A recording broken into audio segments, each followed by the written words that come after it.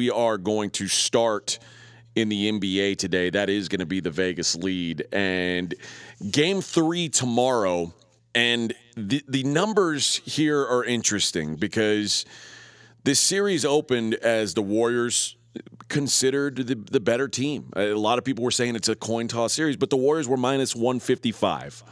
We determined that given that they had home court advantage, if they were really even teams, would have been minus 130. So clearly the market said the Warriors are better. After game 1, Celtics win. Now it's Celtics minus 170. Which made sense. They stole home court advantage. Sure. Warriors win game 2. Now this series, minus 110, minus 110. These two teams are exactly even. And the Celtics now, like we said, do have home court advantage going forward. So what number was wrong? The initial number or the number now? What are we doing here? Right? Because I think the number now is as close to what it should have been prior to the series. You mentioned maybe. Then that means you think the Celtics were better before the series? Yes. Like so much better that the home court didn't matter? No. I think okay. home court mattered, which is why the Warriors should have been a slight favorite going into the series. And then once the Celtics steal home court, I agreed with the shift after game 1 in the odds. What I don't agree with is the shift after game 2. Because aren't we in the same situation that we started that we were after game 1? Yeah. The Celtics stole home court advantage by winning game 1. The Warriors were supposed to win game 1 and 2. Mm-hmm. They lost game 1. They still were supposed to win game 1 and 2 for the number to be right. So there's and the fact that they didn't means that there should have been the adjustment on the Celtics to win the series. So now, minus 110 with the Celtics with home court advantage, that feels pretty fair to me. Maybe it should even be minus 120, something like that. But I would have said minus 120 to minus 125. And, I looked around a bunch of books over the past couple of days, and it seems to be a split. I checked 4 books, and 2 of them had Warriors minus 115, Celtics minus 105. 2 of them had Celtics minus 115, Warriors minus 105. And I thought it was so interesting that any book that lines up the Warriors as the favorite right now is strictly doing it on a liability case. That's the only explanation. McKenzie, what's the split out on sharp books versus square books dealing the Warriors as favorites? Sharp books are close to what you guys are saying. Celtics minus 120 at Circa right now. FanDuel, square books like that, Warriors minus 115. So if you go to Circa right now, you get plus money on the Warriors? Plus 102. Wow. They say if you have a 50-50, if you think there's only a 50-50 chance or a better than 50-50 chance the Warriors are going to win this thing, come on home. Come to Circa. We'll take all the money you got. So here's the question. If the Warriors the Celtics have been incredible coming off a loss. For the last 6 months, nearly 6 months, they've lost back-to-back games 1 time. Yeah, and in these playoffs alone, 6-0, both straight up in ATS. So if somehow they lose, if that trend breaks and the Warriors steal home court back, what does this number go to? Minus 170 Warriors. Okay. Maybe even higher, to be honest with you. Because now it's just winning 2 out of 3. Correct. Or 2 out of 4 even. So I guess you have to shave some off after every game that gets played, but it's fascinating the way it's moving. It's going to be a significant jump. And what's so interesting about where we are right now and why I thought the overreaction in the market changing after game 2 was just ridiculous because we are in the same spot that we were after game. I get it. The Celtics should have taken a 2-0 lead, and then it's commanding, right? Sure. But the Celtics are lined up as 3.5-point favorites in this game on Wednesday night, game 3. Barring some unforeseen circumstance, the spread's going to be almost identical in game number 4 and likely in game number 6 as well. And so if you take those numbers, the Celtics should be higher favorites than what they are lined up as right now. So one thing that I can put my finger on that's changed since the beginning of this series is I think we are all now very aware that Robert Williams is hurt. like there was a thought that he could, like maybe he was hobbled, but he was going to go out there and play a full load and gut it out. Mm-hmm. I think what we've seen now is that's not going to happen. He's not going to be a 30-minute-a-night guy. I can see maybe there's some pessimism on the Celtics because of that. What about? I can't think of anything else. Do you think the days off though helps him? I mean, this schedule was really spread out. But there was a lot of days between game 1 and 2, and he played even less. Sure. But then again, it could have been the game got out of hand in the second half, and you're not putting him back yet. Yeah, I do buy into something that, and it's impossible to quantify, but it's human nature. And Stephen A. said this on the broadcast after the game, and I kind of agreed with him. Where the Celtics, when things got out of hand in the second half, the fact that they were playing with, and you can call it house money, call it whatever you want, but human nature comes into play. They did their job in San Francisco. Mm-hmm. They won game 1. They stole home court advantage. So when things started to snowball and get out of hand in the second half, there's that mentality of, let's not kill ourselves here. The Warriors did that every time they've lost this playoffs. They've said, "Okay, you got us this time." We did our job. We stole home court. All we were asking ourselves was just to go back to Boston with a split. So we're down double digits here. We can claw and try and fight, but we're not. We're probably not going to win this game. I'm curious your thoughts as you were watching Game 1. So let's go back to Game 1, and Mackenzie, I'm curious yours as well. Obviously, the final score says one thing.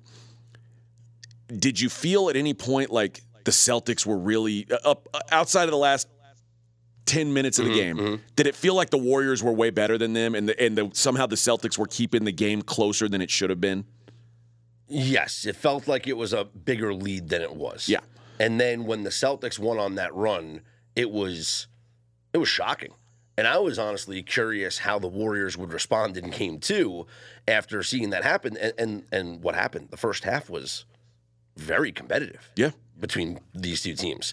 So I was curious how they would respond.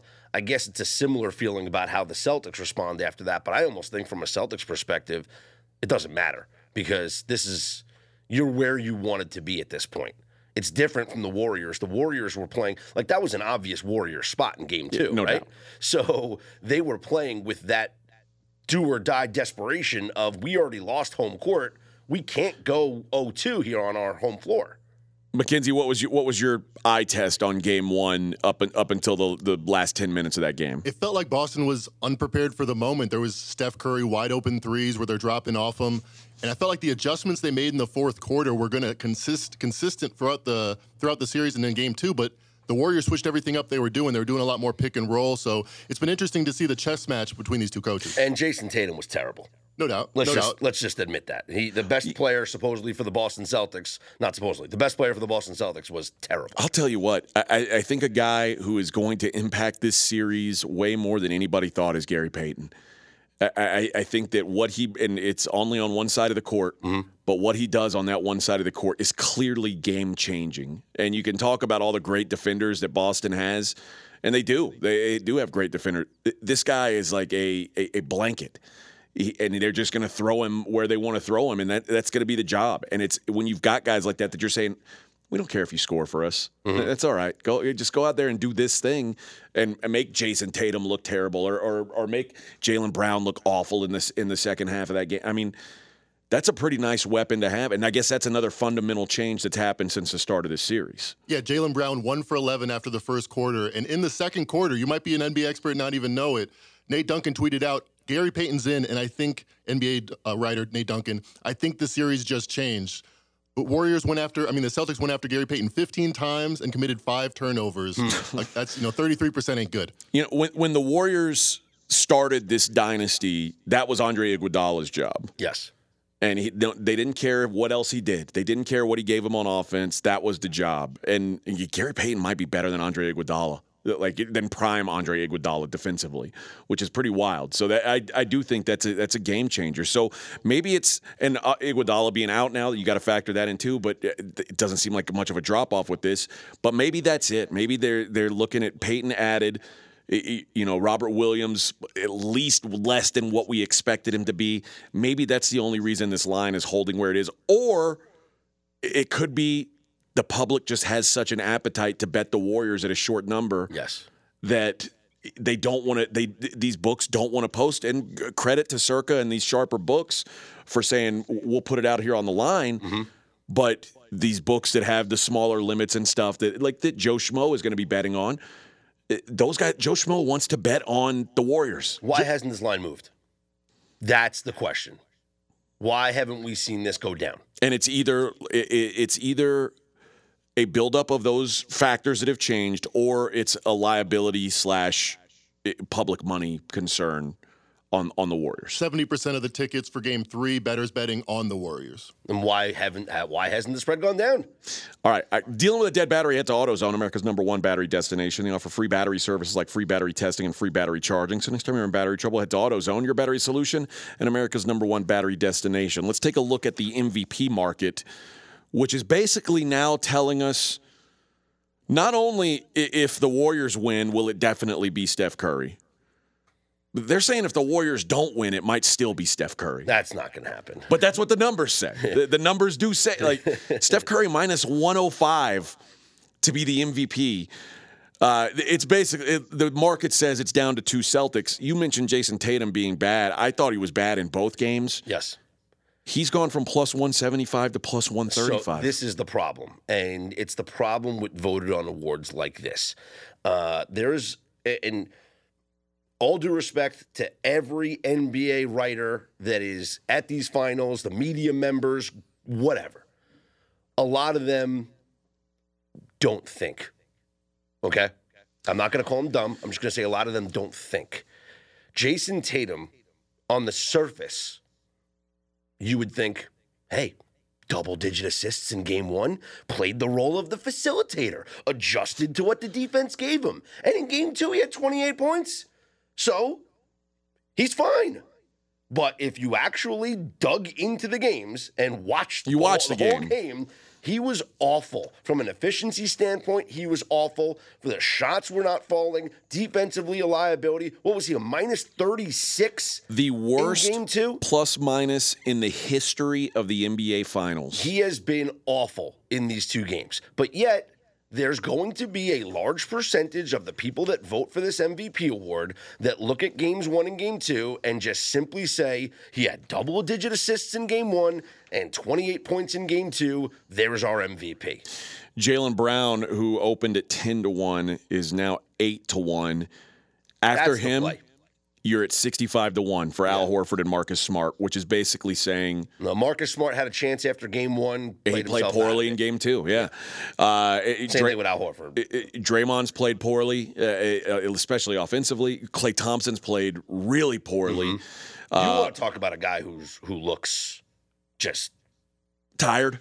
Not like him, yeah. Does he look like he took 2 years off? And, he looks like he needs an entire off season of training and conditioning. He looks bad. Yeah. So listen, it's the market has trimmed the fat on the MVP odds. There are basically 3 guys who can win it, barring some sort of a miracle, and really almost no one who can win it. And you mentioned people being dumb, or not. You didn't say dumb, but not watching or not thinking. Mm-hmm. And these are the same people that gave Andre Iguodala an MVP in the finals over Steph Curry. So, it's happened before. Sure. But it does seem like basically if the Warriors win, that name's penciled in already. Yes, if the Warriors win, the name is penciled. Now, mind you, I'm not trying to say that it should be anybody else. He's played at an otherworldly level. Yeah, he deserves it. He would be a very deserving MVP. If the Warriors win 3 more games, it's because Steph Curry's doing what he's doing. But Jason Tatum, at this point, for him to be plus 135, it's a joke. It doesn't make any sense to me. And I'm not saying that Jaylen Brown should be favored over him, but those numbers should be a lot closer. If I'm making this line, Jason Tatum's at 2-1 and Jaylen Brown's at 4-1. Okay. I might even make it closer than that. It might be. But he was the reason for the comeback in game number 1. He was the spark plug, and he's been the consistent one through these 2 games. Yeah.